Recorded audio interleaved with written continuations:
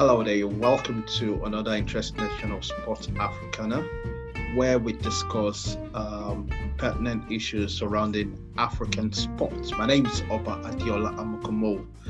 Today, it's going to be quite different. We're going to take a trip outside of Africa, and we're going to be talking about the fallout of the European Soccer League. I caught up with Yemi Adesoya and Tunde Makojola, and we looked at the intricacies surrounding the European Soccer League itself and the fallout. And we, of course, delve into the talk about having a Super League in African continent as well too, which the FIFA president suggested at some point in time. So we joined up with Tunde and Yemi as we discuss the fallout of European Soccer League. We'll be right back.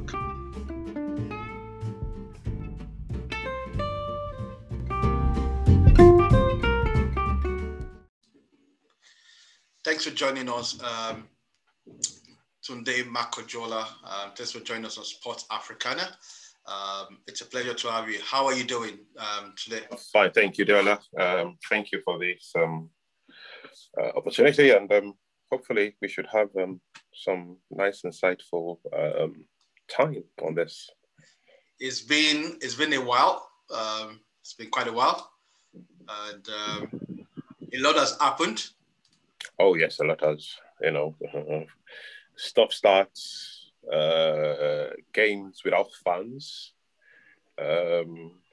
back-to-back seasons. I still remember where PSG versus Bayern Munich, and then the league starting again now. And the last week, last 7 days, because around this time last week, the news started to filter out about the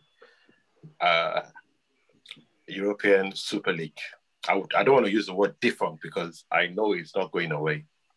It's just been put on the back burners. A lot's happened, in the football realm. And it's also nice to have Yemi Adesoya joining us all the way from Lagos, Nigeria. Hello, Yemi. Thanks for joining us. Good afternoon. Thank you for having me. It's always a pleasure to have you. I trust you're good. How are you, the family? It's fine. We're trying to survive the normal. No light. But it's very hot. Good afternoon, Yemi. On mornings. Good afternoon, sir. Good afternoon. So we're there. Yeah. Thanks for joining us, gentlemen. And yes, a lot has happened in our football week. It's been exactly a week today. About this time last week, the news filtered through. I think the first person to break that news was the Ziegler from the Times magazine. It was the first one to break the news that a supposed European Super League was to emerge, where some elitist football clubs, funny enough, both T-Max club and Yemi Adesoya's club were involved. I'm the only clean one. See? I'm the good man. I'm sure you all agree that that's a nice one. I got you guys there. You got that one. Well, it's interesting. No. Don't disagree. Just say yes. Okay, all right.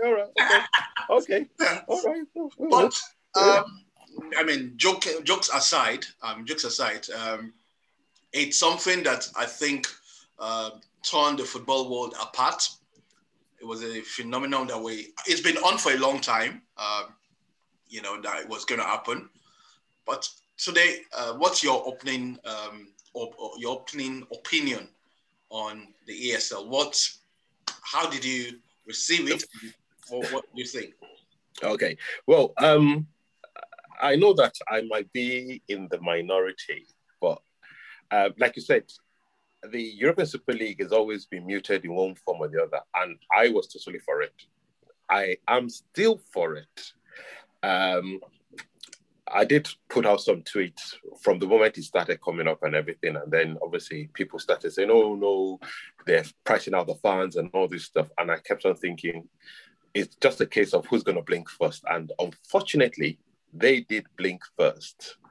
I find it very funny, strange, and hypocritical when I hear the English Premier League, UEFA, ex-pros who work for Sky and BT say, oh, they're doing, they're not thinking of the fans. They're not, it's this greedy. It's all about money, money, money. And I'm thinking, well, I remember when the Champions League used to be just champions of respective leagues.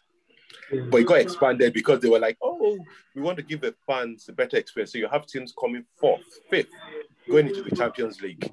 It was all about money, nothing else. When the English Premier League changed from its old form to what it is now in 1992, when Sky B came in, it was about money. So,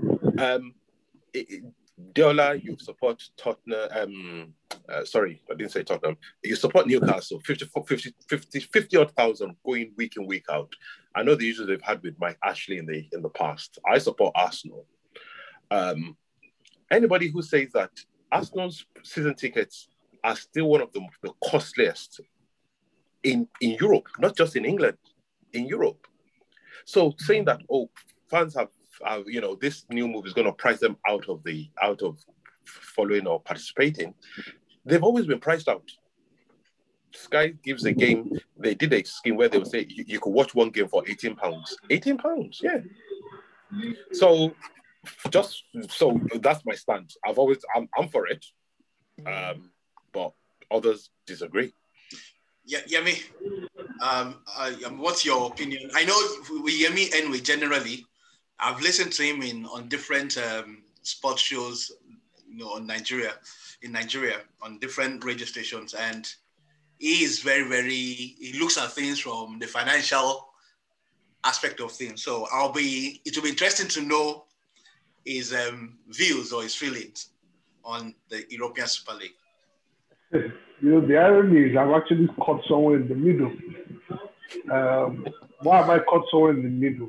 And I can tell you why. On one hand, yes, it's about money. Football is business. The moment you are clear with that, that helps you, understand the thinking, the direction the clubs are looking at. So yes, football is business. Now, on the flip side, this is where I'm against the clubs. You can't be a practitioner and be an administrator at the same time. No, it's not going to work. How do we work out equity,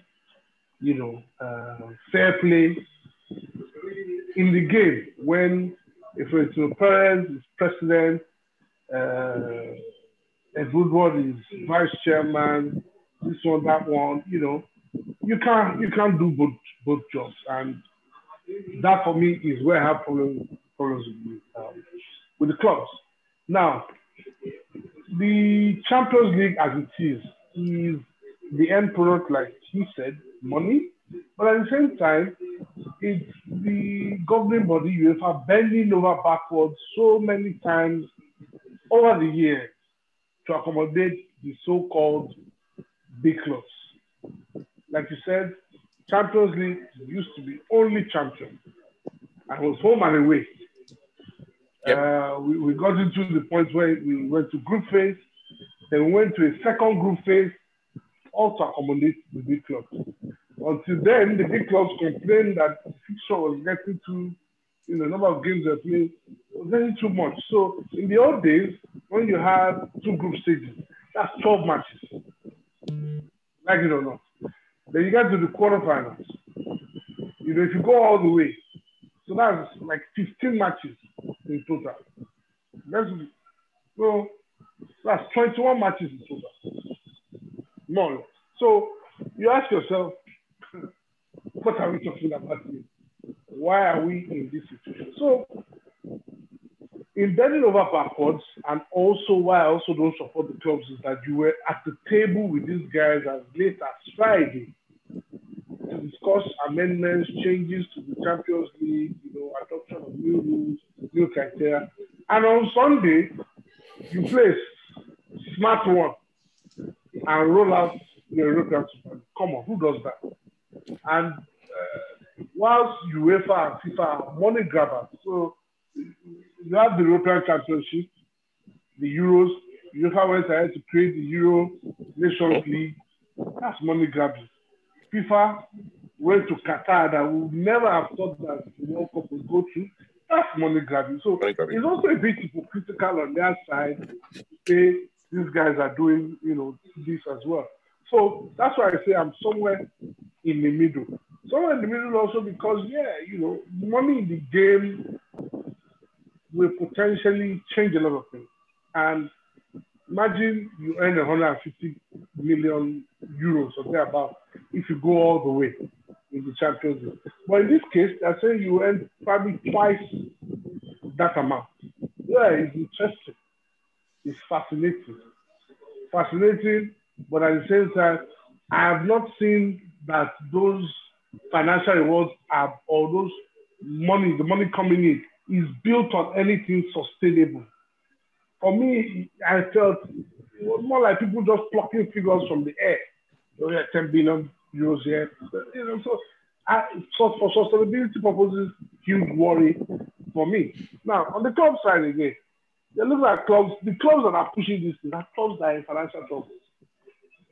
Clubs that have been mismanaged wholly. Real Madrid, Barcelona, €1 million in debt, €1 billion in debt. Manchester United consistently in debt. The Glazers are plunged that team into serious debt, and they keep pulling out money from this club. So why wouldn't they be pushing for this? Then you want to also, on another side, pity some that not just that they mismanage, but that they actually need the money. And that's the Italian teams. Juventus, Inter, Milan, they need the money. Because it's becoming more and more difficult for them to compete with especially the English clubs. So you're looking at the Norwich, who just coming up from the Champions and guaranteed minimum £100 million just for coming up. But Inter that wins here are probably able to see or smell €100 million. So that's where you also look at it and have a consideration. Maybe this is not a bad idea. But on the final note, for the fans, and this is where I don't agree with people that say the fans don't own the game. Football has gone on without the fans. Yes, football has gone on without the fans in the stadium. But the fans' contribution, their appetite to their team remains the same, whether they're in the stadium or not. Now, he spoke about Arsenal's season ticket price. If this Super League goes ahead, I assure you, ticket prices will go up. Ticket prices will go up because, hey, these are part of the conversation that they will have. Mm-hmm. That's why you will see that the guys in Germany are not involved because they are very well regulated. 50+1. Even with ticket prices, they are very, very well regulated that you just can't tamper with their pricing, just like that. So you see that perspective, yeah. So, two things that you've mentioned, and I want to pull out two things that you mentioned. Now, you mentioned the Italian teams, for instance, AC Milan, that couldn't compete. I'm sure you and I remember, and Diola will remember, the days that AC Milan had Silvio Berlusconi, and they had Marco Van Basten, Rijkaard, and Google it. They broke the world transfer record 3 times. Yes. This is, and I always believe in change. At that time, nobody in European football could compete with that one team. Yes. Now, coming back to the example you gave with Norwich. Now, you say any team that gets relegated, they get a parachute payment. Yes. It's interesting that both Norwich and Watford that were relegated have come back. Yeah. Now, the parachute payment, if people want to talk about fairness and parity, why give, like you said, why give a team that's been relegated parachute payment for 3 years? Why don't you take that money and say, okay, any team that goes down, or the money that the team that goes down should get, that money is given to the league, and it is given to them just like what they do in Formula One. For every point you make, for every point you get in the constructors, there is money attached to it. So rather than give that money to the team that are getting relegated, spread it across the whole league. Make it. I'll tell you why. I'll tell you why. Why that parachute payment became a thing. Many clubs ran into financial trouble the moment they get relegated from the Premier League. Mm-hmm. So they looked at it as, okay, let's provide some form of savings. That because you're not in the Premier League doesn't mean you go into financial trouble and then you probably evaporate. And we're talking about, look at Wigan. I think I would agree with Yemi there, because there's a reason behind the parachute payment to start with. When you get relegated, falling from the English Premier League is like falling from a cliff. Yeah, because all of a sudden you're spending, your overhead is about maybe like £100 million to £7 million. That's from falling from the Premier League to the championship. So the parachute period basically is more like a soft landing, so that you don't feel the immediate impact of going to the championship. I totally get that. And it helps you. It helps you to sort of, if you have high wage bills, begin to adjust your payments. Now, the smart clubs take that advantage to bounce back if they play their cards right. Yeah. So I somewhat see the point of parachute. I get your point that you should share it, right? But note that when they go down, that money is still spent within the league anyway, because they will make investments in players and what have you to make the adjustment to play in the championship. Now they will also probably sell off their better players. You get. See? And you see, it's also a bit of protection for that Premier League status you have enjoyed. Which is giving them an unfair advantage over the other teams that are in the championship. So it's never playing fair. I understand you. I get you. You're making a valid point. But at the same time, we have seen many that are falling off and have not been able to come back immediately. Oh yeah, the Sheffield Wednesday, Derby, Blackburn, Nottingham Forest, Huddersfield. They're there. I did some research, and since 1992, over 70 teams have gone into either administration or applied for an ECA since 1992. And what is an ECA? It's like you've run into trouble, so you make an arrangement with rather than going to liquidation. So you come into like a financial agreement with your debtors and stuff like that. And when I look at that, and I'm thinking, how can teams? We say this is the richest league in the world. Mm-hmm. Now, at one time, the English Premier League were looking to do a 39th game in America. Yes. It was about money. Yeah. At one time, the same people that are happy for Swansea to play in the EPL were blocking Celtic and Rangers from doing the same thing. Yeah, but that's a political issue. Well, you see, that's political. As much as it's political, it's also about, you see, if they could get the financial numbers right, they'll make it work. Yes, but you also know that, and I'm not an expert on British politics or the composition of Great Britain and what have you. And I would try as much as possible to avoid being controversial, or say something untoward in that regard. But there's a closer relationship between England and Wales, right?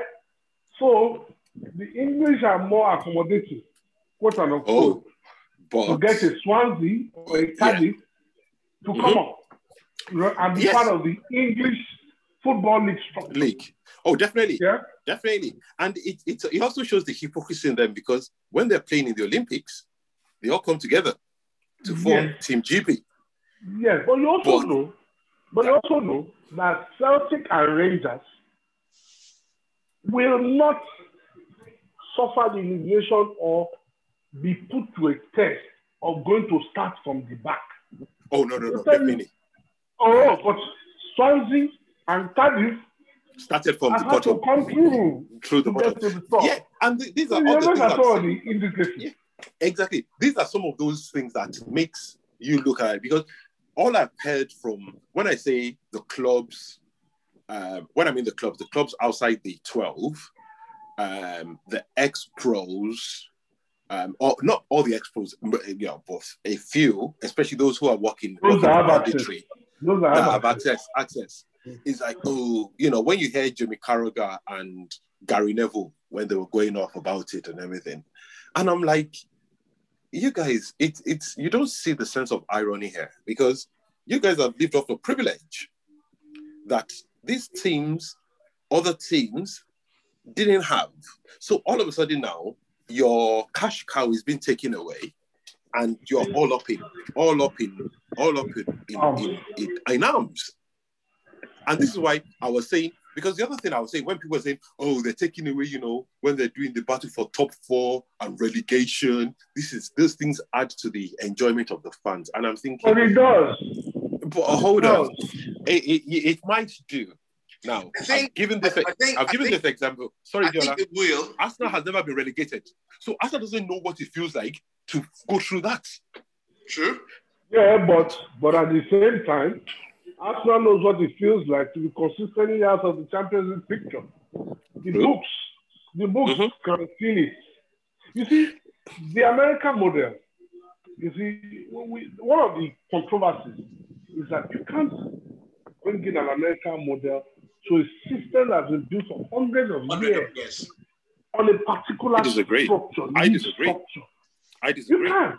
Why? I'll tell you why. Because the American model is a franchise model. Yeah. Mm-hmm. These clubs are community-based at the beginning. Mm-hmm. Community-based, community-owned, but yes, ownership has been diluted, has changed over time. There are venture capitalists, billionaires, funds, and what are the only clubs now.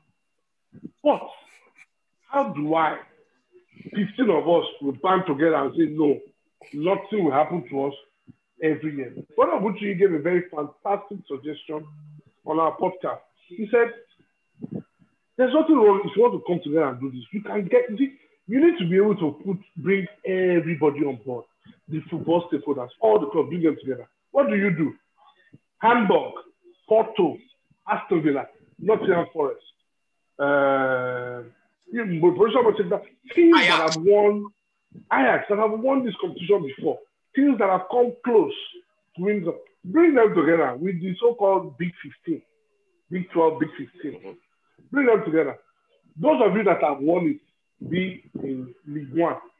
Those of you that are aspiring to win it, be in European Super League 2. Right? Now, when you finish the season, if you are not good enough, you drop down to League 2. The ones that are good enough, maybe first to fourth in the European Super League 2, come up. That way it would have made a lot more sense.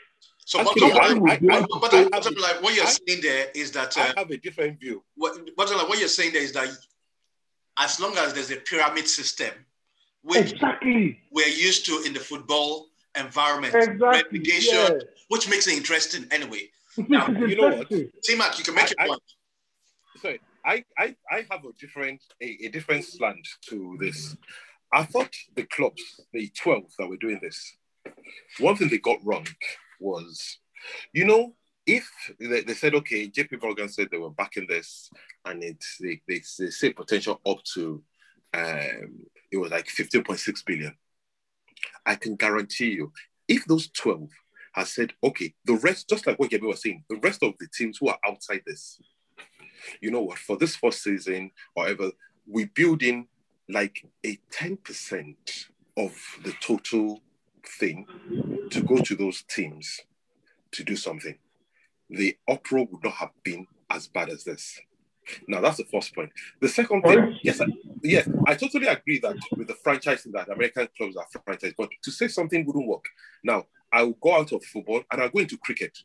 When the IPL was suggested, everybody said the IPL would not work because the years of Test cricket has always been, there was so much, people didn't want the one-day cricket, the 50 overs, the Big Bash. 2020. The 2020. But look at it now. But they were smart. You have to give the IPL credit.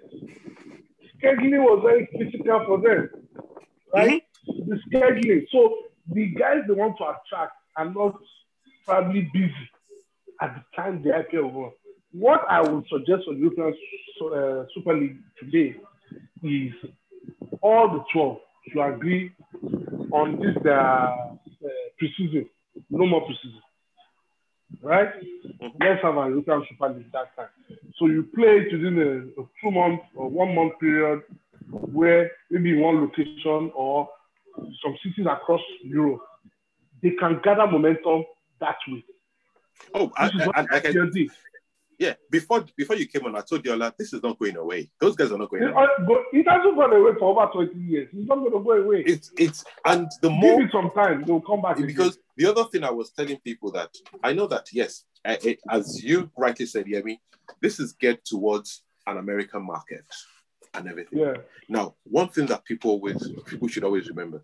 I was telling my wife this when we were having this discussion. The whole of the football league in England is up to the size of California. So there's a huge market across the Atlantic for football.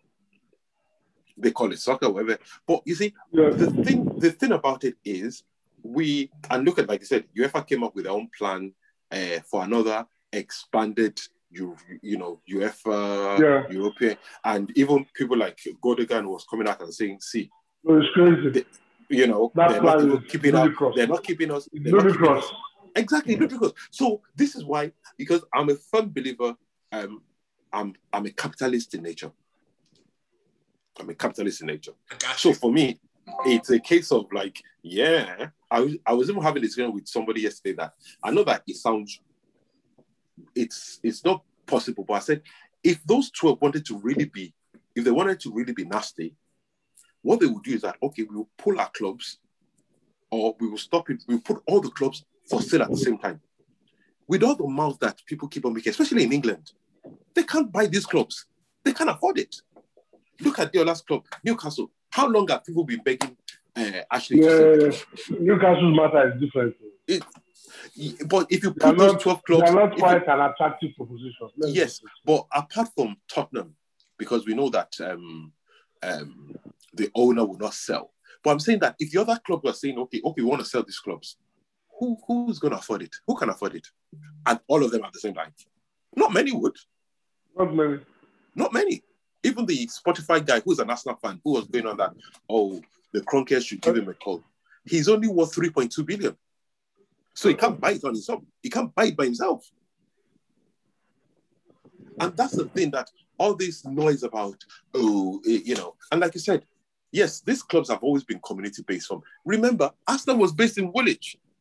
They moved from Woolwich Arsenal. They moved from Woolwich Arsenal to North London. So when people say, yes, they're community-based, yes, because it's happened a long time ago and they've evolved in where they are now. And that's why I'm saying that, you see, everything, nature abhors pausing. You always have to evolve. Yes, the pace that the European Super League wanted to evolve from last week, I think was too fast. Yeah. So what they should have done, what they need to do is go back and find a way of getting more support, because the current system, when you have, because look at the English Premier League. As much as they say it's very open, we have a league that since its inception in 1992, apart from Blackburn Rovers and Leicester, it's been a closed shop. It has been a closed shop. But at least there's some teams that they can't dream of They also run. But it's still a good marketing tool for the Premier League. That two teams that ordinarily are not, we're not in the equation. Mm-hmm. It's like Italy. It is only if a team like Atalanta goes on to win Serie A that Italy can say stuff like that. Yeah, and even those two English sides were backed by billionaires. Well, Jack Walker, when he owned Blackburn. But still, we need to know. I get your point. Shearer and Sutton, even with Leicester supposedly back. Yes, but in Leicester's case is a little bit different. Why I say it's a little bit different? They didn't spend a humongous sum of money to get to that point. They bought Kanté for maybe under £1 million, bought Mahrez for maybe just £1 million. Mm-hmm. They did proper scouted and got the best players out there for a buck. Mm-hmm. And they created a very good team unison. West Morgan and what's that? So for Italy, defender from Chelsea. Italy and Spain. Yeah. Can that happen? Can Getafe win La Liga? No. Look at Man U. Look at Man U. Man U rejects turning up at Inter and becoming king of the. Even Smalling. Look at Smalling. Smalling is now look like a proper defender. Right, gentlemen. So it's a very. We'll go on a little break now, and we'll be right back very soon. All right, cool.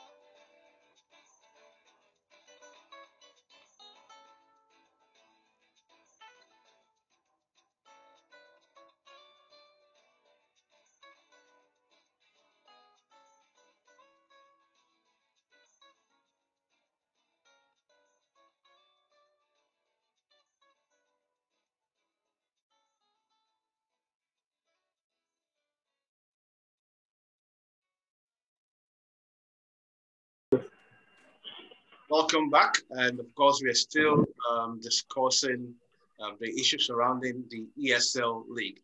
Another thing that was being banded or being talked about is the hypocrisy of FIFA and UEFA, and I think a lot of it have been mentioned by you guys. But to Yemi particularly, I remember sometime last year. And I'm sure you remember this. I do. He said when I say that Infantino went to Africa, a country in Africa. And he suggested the issue of a super league in Africa. But alas, I was quite surprised when this issue of ESL broke out. It came out condemning the ESL. What's your opinion on this?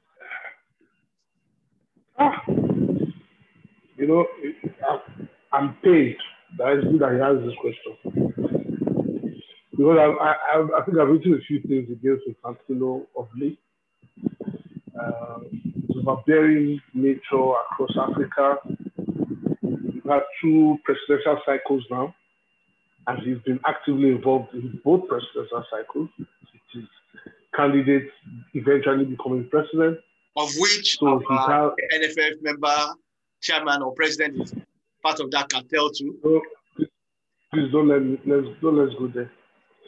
Yeah, let's just leave that one out of this conversation. So it is hypocritical that you can. Okay, maybe hypocritical is not the right word. Maybe it's just common sense. Common sense because Europe is where most of FIFA's money comes from. So it's important for them to protect the money pot. So that's one school of thought. Another school of thought is that, hey, Africa is virgin. There's potential. There's huge opportunity to make money in Africa.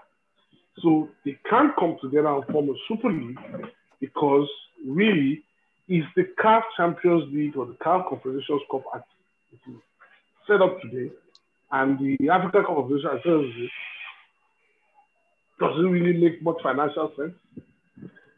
So, because Africa also has somewhat of a neo-colonial mentality, they are very open to receiving anything coming from outside of Africa. Instead of, reasoning, sitting down, we have a lot of intelligent people on the continent. And when I mean intelligent people, I'm talking about really intelligent people. I'm not talking about just any run-of-the-mill person that's found himself in a position to administer. So it was quite hypocritical for FIFA to come out and now defend, UEFA. But like I said, I understand it because the bulk of FIFA's sponsorship money, attention, like it or not, UEFA is also 50 odd countries as well, just like Africa. So, and the World Cup, they have about 13 to 14 or 13 to 15 representatives at the World Cup, the most of all the continents, going to the World Cup. So it's just logical that he would defend that. But that African Super League, we have to wait and see what happens. The CAF president finally arrived at Egypt last week since he was elected. So maybe he's finally getting to work. Let's see how that goes. But I'm not surprised if Antino, is with UEFA. And it's part of what I wrote when I mentioned the CAF elections, that would he be going to each country trying to influence voting for one candidate in Europe? What do I know? The football, like you said, I'm glad you said that. You ended on that note, anyway, that the politics of football is, especially in FIFA and UEFA level.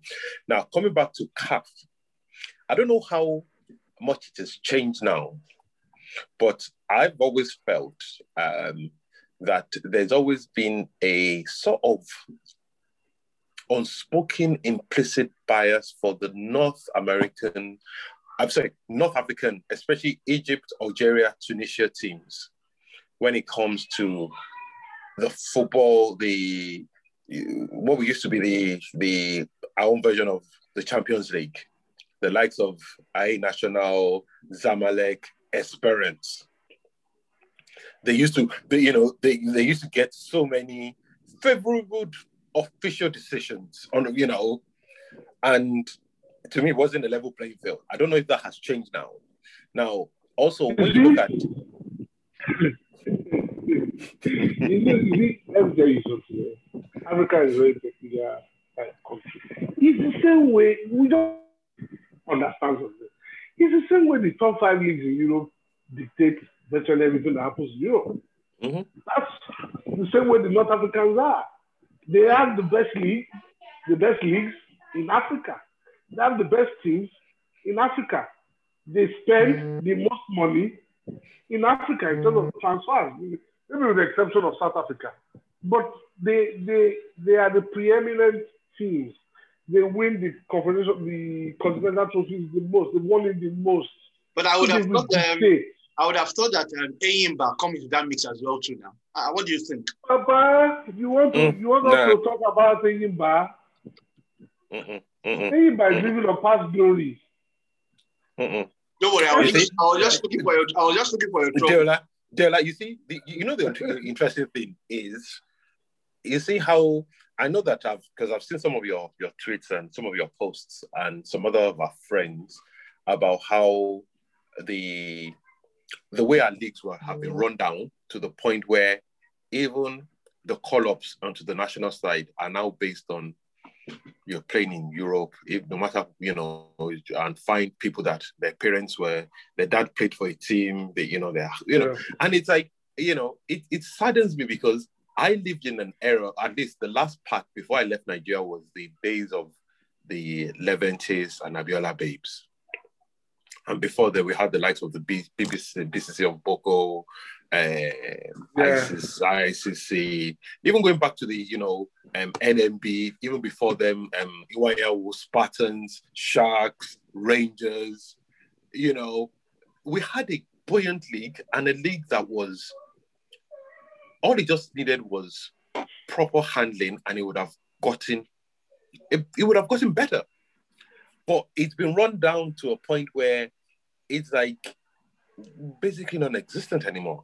But when I mean non-existent, it's like it's just there. It's just there. No, you see, I can I call myself an advocate for the maybe I'm a critic. There's a critic of the league, but I believe that the league has a lot of potential, and it's not even scratching the surface. Now, I think the first problem was the day we decided to, quote and unquote, go professional. That's the first problem. Because we have zero idea on how to become professional. And the moment we infused that so-called pro into our league, that's where the problem started. For me, that's what I think. The league is there. The major problem the league has is for people to just follow the rules. Follow the rules, then those responsible for administering the rules, administer the rules to the letter of the law. If that is done first, then progress can be made. But we don't do that at all. Unfortunately, somebody does something here, you give a slap on the wrist. Then we have an owner that attacked a match official, and nothing happened. Basically. That person is now the chairman of an FA in the state too. Exactly. He's also a senator. You saw that? I didn't even mention it. Exactly. So you see, that's the thing. And, that's the thing when they say when there's a lack of consequence, impunity reigns. Oh yes. And that's the problem. That's the problem. Like you said, apart from when they went pro without understanding what it meant by going pro, because there's a lack of consequence for people's actions. I was watching there was a clip in the last few weeks about, I think it was in Ghana. I'm not sure if it was in Ghana or Nigeria, where a ref was beaten and the guy lost his front teeth were taken out. The match officials were bloodied. Now you think, you would have thought, for the mere fact that you've laid hands on your officials, that team would just, at least minimum for this season, ban them. But they will just talk shop. They will just talk shop about it. You know the funny thing. You make a very valid point, and it's why I get angry when people from West Africa, when administrators from West Africa make it to CAF, make it to FIFA. They can't sort out their own problem. I hope you're not referring to someone, no? I'm not mentioning anybody. Generally, that they could, you haven't sorted out your own, the speck in your eye, you haven't dealt with FIFA. It. You want to now remove the log in FIFA. Come on. You should get your houses in order. And that's the problem. And that's why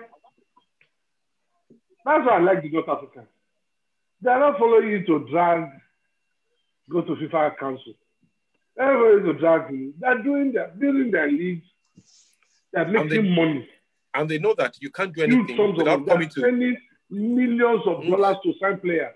Yeah, Millions of like you dollars. said, Those are the teams you want anybody to compete with. Where's the first place that FIFA president now went to?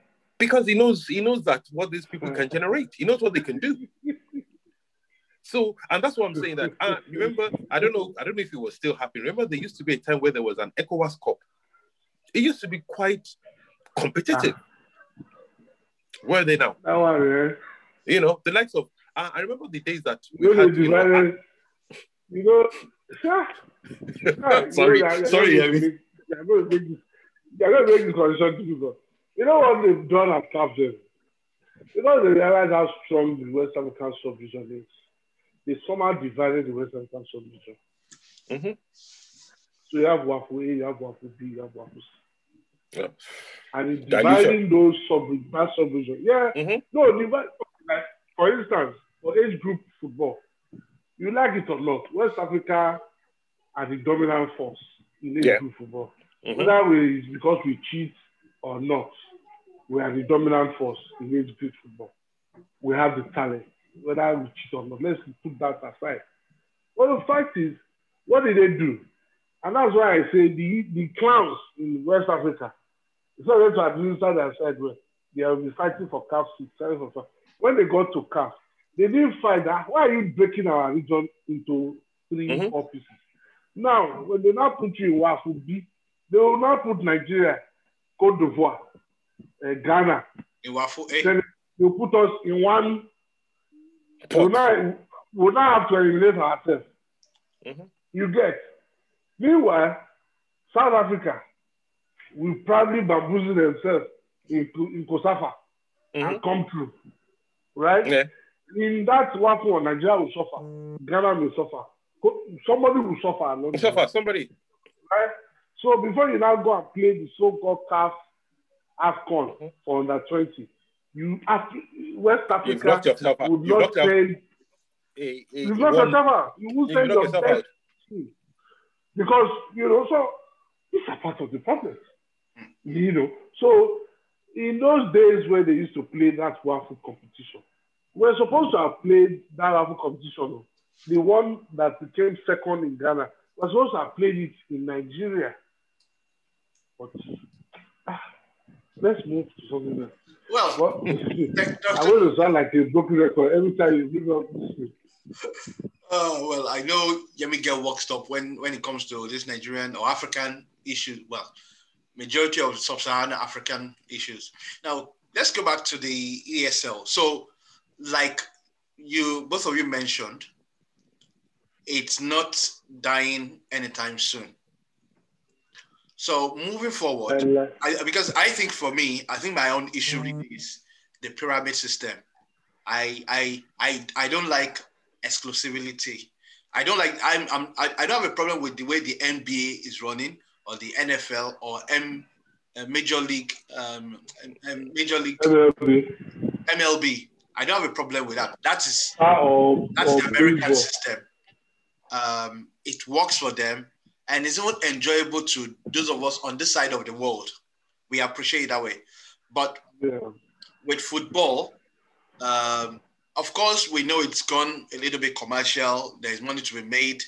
But I still believe the aspect of community, the fans, the tradition should be retained somewhat. So I'm sure there's a way it can be worked around. What do you think is the way forward for the ESL if it ever resurfaces again? Or what do you think UEFA should be doing so that this issue will not rear its head again? Yemi? For this not to happen, it should be very hard for this not to happen. But since the question is how can UEFA ensure that this doesn't happen again, even though I know that it's probably going to be very difficult, there has to be UEFA have to be concessions, for the big teams, and the concessions are particularly financial. Why? Because if UEFA makes about $1.9 billion in revenue, and $2.4 billion of that revenue comes from the Champions League. Now, the problem is that UEFA is a body for 50 odd countries, not for 5 odd countries, not for 3 countries, or not for 3, not for clubs in 3 countries, or clubs in 5 countries. So UEFA tries as much as possible to ensure that the money goes round as much as possible, that people, teams in Moldova, Malta, Belarus, they get something. And that's what they've been trying to do from Platini's era to now. But they may need to make a few concessions in terms of monetary value to these clubs. UEFA probably needs to improve their marketing of their competition.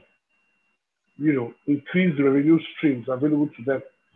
Because like it or not, it is only money that will satisfy the owners of this team. Financial injection is what will satisfy them. Like it or not, because the owners are not going to change tomorrow. But if your parents has a Santiago Bernabeu to complete, that has a bill of £500 million to foot, that's huge. Barcelona has a bill of €1 billion to sort out. So they need the money, right? Also, UEFA can then, if UEFA is ensuring that a lot more money is available, UEFA can then improve its regulatory role, oversight function in financing. So those FFP regulations that they've been handling, with thick blood, they need to be more stringent in there, because there has to be some level of giving and taking. So if they're giving you more money and ensure that more money flows to the big clubs, then the oversight function has to improve, right? Oversight function has to improve with how they spend the money. So if the Super League guys were saying, oh, just play in that league, I'm guaranteed €300 million or 200 million euros, you still have to spend the 200 million euros. How are you going to apply the use of that 200 million euros? Is it going to plunge you into further debt, or is it going to solve your financial problems? So I think there has to be a middle ground for both the big clubs and UEFA. It is only that middle ground, if they attain it, that can solve things. But I assure you, like Yorubas will say, Owo Tolowo, this thing is not going away anytime soon. For his parents, it's on a personal crusade. He doesn't mind to die there on this matter. So, I don't know how far he will go with it, but there needs to be a middle ground. So for our Yoruba speakers, what he was trying to say there is, money is never enough for the rich man. More. And that's the problem with UEFA. UEFA would not see any plans to do some of those suggestions or points that Yemi raised would mean UEFA will have to release more of what was coming into them and to give that out to the other team, the nations, the smaller nations, or spread it wider. Do I see UEFA doing that? I'm not sure. And going back to that adage, because rather than them making more money, then they're handing money over to other people. So that's my worry with them on that. Right. And coming to the issue of how the ESL was supposed to be funded, an American investment bank, Morgan Stanley, if I'm right? No, sorry. JP Morgan. I always put those two together, Morgan Stanley and JP Morgan, because there's a Morgan in between. JP Morgan Chase. Oh, yeah, I mix it up too, so no worries. So JP Morgan Chase funded or was supposed to fund the ESL League. So, and from the way the Real Madrid president has been sounding, all the clubs they entered into an agreement. Mm-hmm. What do you think? I mean, I think I'll get to Yemi being the financial-minded person. What do you think could be the financial implications or consequences of the fallout of the ESL? Already, JP Morgan has already started feeling impact. I think S&P gives them a lower rating. S&P are the rating agencies for financial organizations, countries, showing your level of credit risk, credit rating, and all those good stuff. So already they already started suffering with implication with a lower rating they were given after the aftermath of the collapse of the ESL. But at the same time, JP Morgan, like every financial house or every financial institution, saw a potential money bank where they could make, decent money. So making $10 billion available to you guys, I'm sure within whatever the time frame they discussed, JP Morgan would have been making a very good interest, to come back to them. So it was a win-win for them. But as a ripple effect, they also have to do a lot of image laundering, to repackage themselves that, yes, we supported this thing because we looked at it from a financial perspective and felt that it ticked all the right boxes for us to invest or fund, as the case may be. So they will just have to go back, take a good look at themselves, and like every bank who is involved in a potential failed transaction, they go ahead, look for another big transaction. So maybe now is not the time. They will go back and say, okay, let's see where we can plug in that $10 billion, because I know that somebody, that team now has been thinking of where they can plug in that $10 billion for their income for this year. So that it's going to be business as usual. They'll take the heat on the rating side, but they will have to look for a way to plug that $10 billion. Yeah. And T-Mac, in the light of, or in the wake of the fallout of the ESL, there have been serious backlashes aimed at the owners of certain clubs. And two clubs in particular I will mention. The club you support, Arsenal, and the club Yemi supports Manchester United. The Glazers family. How ironic. And Stan Kroenke, Silent Stan. And Stan, I'm sorry, what's the name? The Arsenal, sorry, not the Arsenal, Manchester United owner, the Glazers family, it was said or it was credited that they might be opened to sell the club for £2 billion if anybody wants to come out. And what do you think about this, guys? In my opinion, I think they are a very, very higher version or modified version of Mike Ashley, who owns Newcastle, the club I support. What do you think about this owner? It seems that it is said that under these owners, these clubs have sort of plunged, or they're just seen as a cow. You see, I use this example when I speak to my fellow Gooners. You see, the ideal of what the club is to us fans, and what it is to especially and I don't say this lightly, the foreign owners.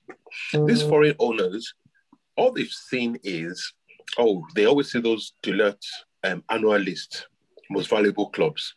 So they see these clubs as assets.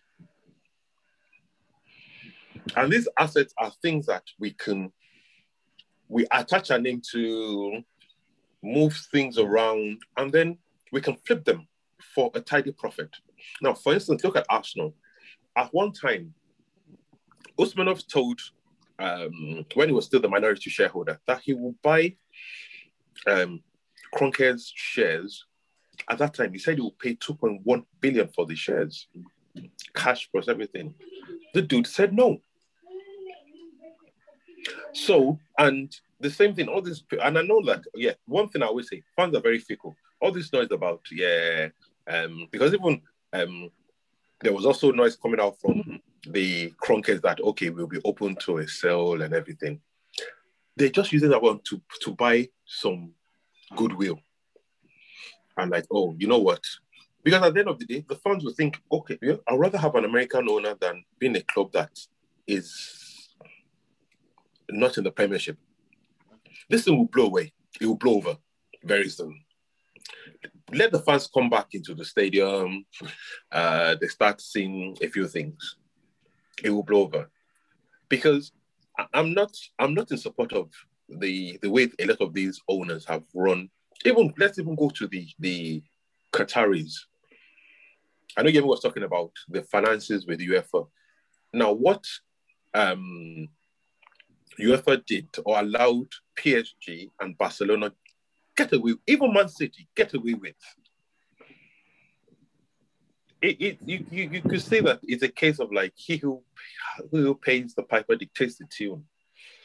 The way Neymar bought himself out of his contract and then landed in PSG. Found it, you guys said you had a financial fair play, but boom, a 220 million euro player just landed just like that. And it's like, business as usual. So to me, these clubs are saying they're putting on, even the FSB, the Liverpool owners, John Henry and everything, they will ride out the heat and then they will go back and say, okay, where do we go from here? Because what they want is like, look, UEFA and EPL can't get all this money and just give us what they feel they want to give us. We want a bigger share of this pie, which is what JP Morgan made it attractive to them. Like, you know what, all this money that you guys share with all these other people, instead of sharing this money for 38 teams and all of this, you get it all yourself. Which is why the money they were being promised was between 300 and 150 million euros. So and like I said, can I see UEFA making these concessions? I'm not sure they would. So it's now back to this 12 to go back and say, okay, how can we make this thing more attractive? Or, it's like a case of, you're choosing between the devil and the blue sea. Which one is less painful? Both of them are painful, but one is less painful than the other. And when, to me, the biggest, what made it more easy to knock the ESL was, like that word you used, it was this sense of exclusivity. There's this 12 that think they're different. I'm sure that if those teams had consulted with the rest of the teams in their leagues, I know the German model is different because of that 50+1, where the fans or the teams are not owned outright and everything. So it's different. But even the German team, I'm sure Bayern Munich will not want to play in a UEFA tournament that doesn't have these 12 or majority of those 12. Because they'll feel like, what's the point of us playing Ajax and some other, Everton or West Ham? So eventually they too will come around and say, how can we two get... Because look at the statement that Arsenal made in the apology. They were like, look, we didn't want to be left behind.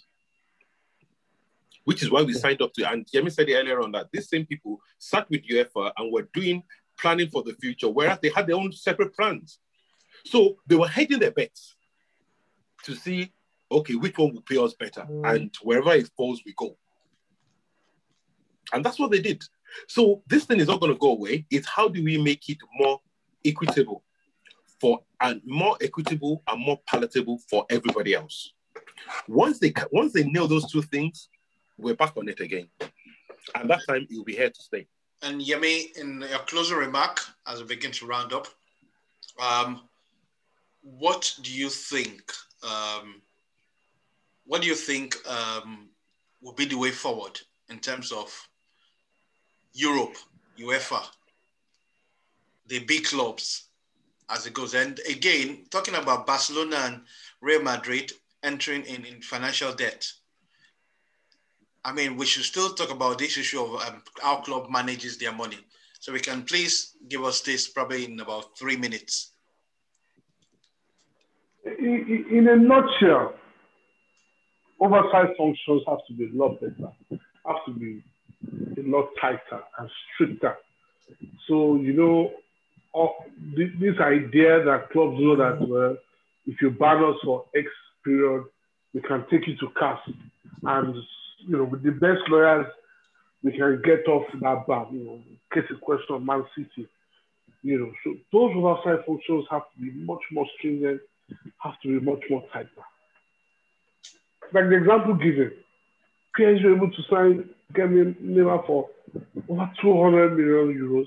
And then that same season, they signed Kylian Mbappe, quote unquote, on loan from Monaco, with a view to pay upwards of 200 million euros for him again the following season. So these are some of the things that need to quickly nip in the bud. I said, no. This is not going to work. You guys need to do things a little bit more, differently.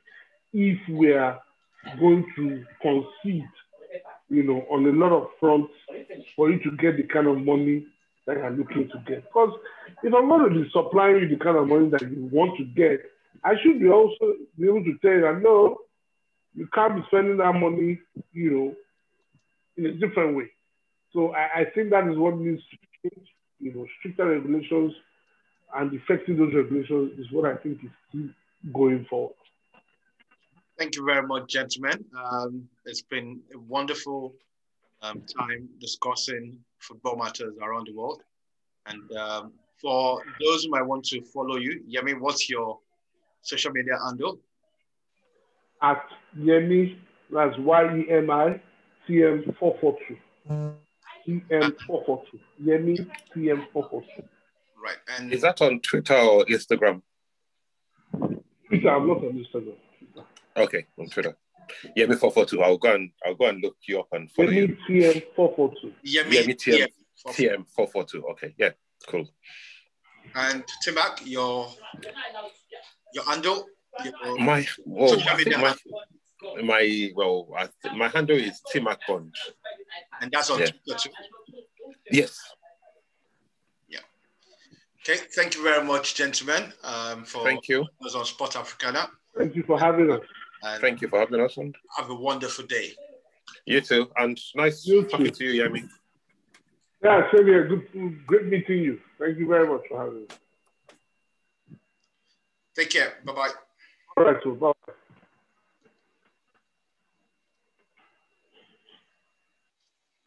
There you have it. That is the ESL being discussed there with Yemi Adesanya and Tunde Makanjola. And until we come here again, when we discuss other pertinent football issues that is affecting us, keep safe and have a wonderful day. And remember as well to subscribe to our podcast channel. We are on Apple, Deezer, Google Podcast, Spotify, and many more.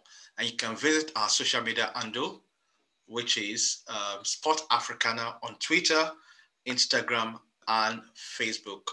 Until we come here again, so you have a wonderful day and stay safe.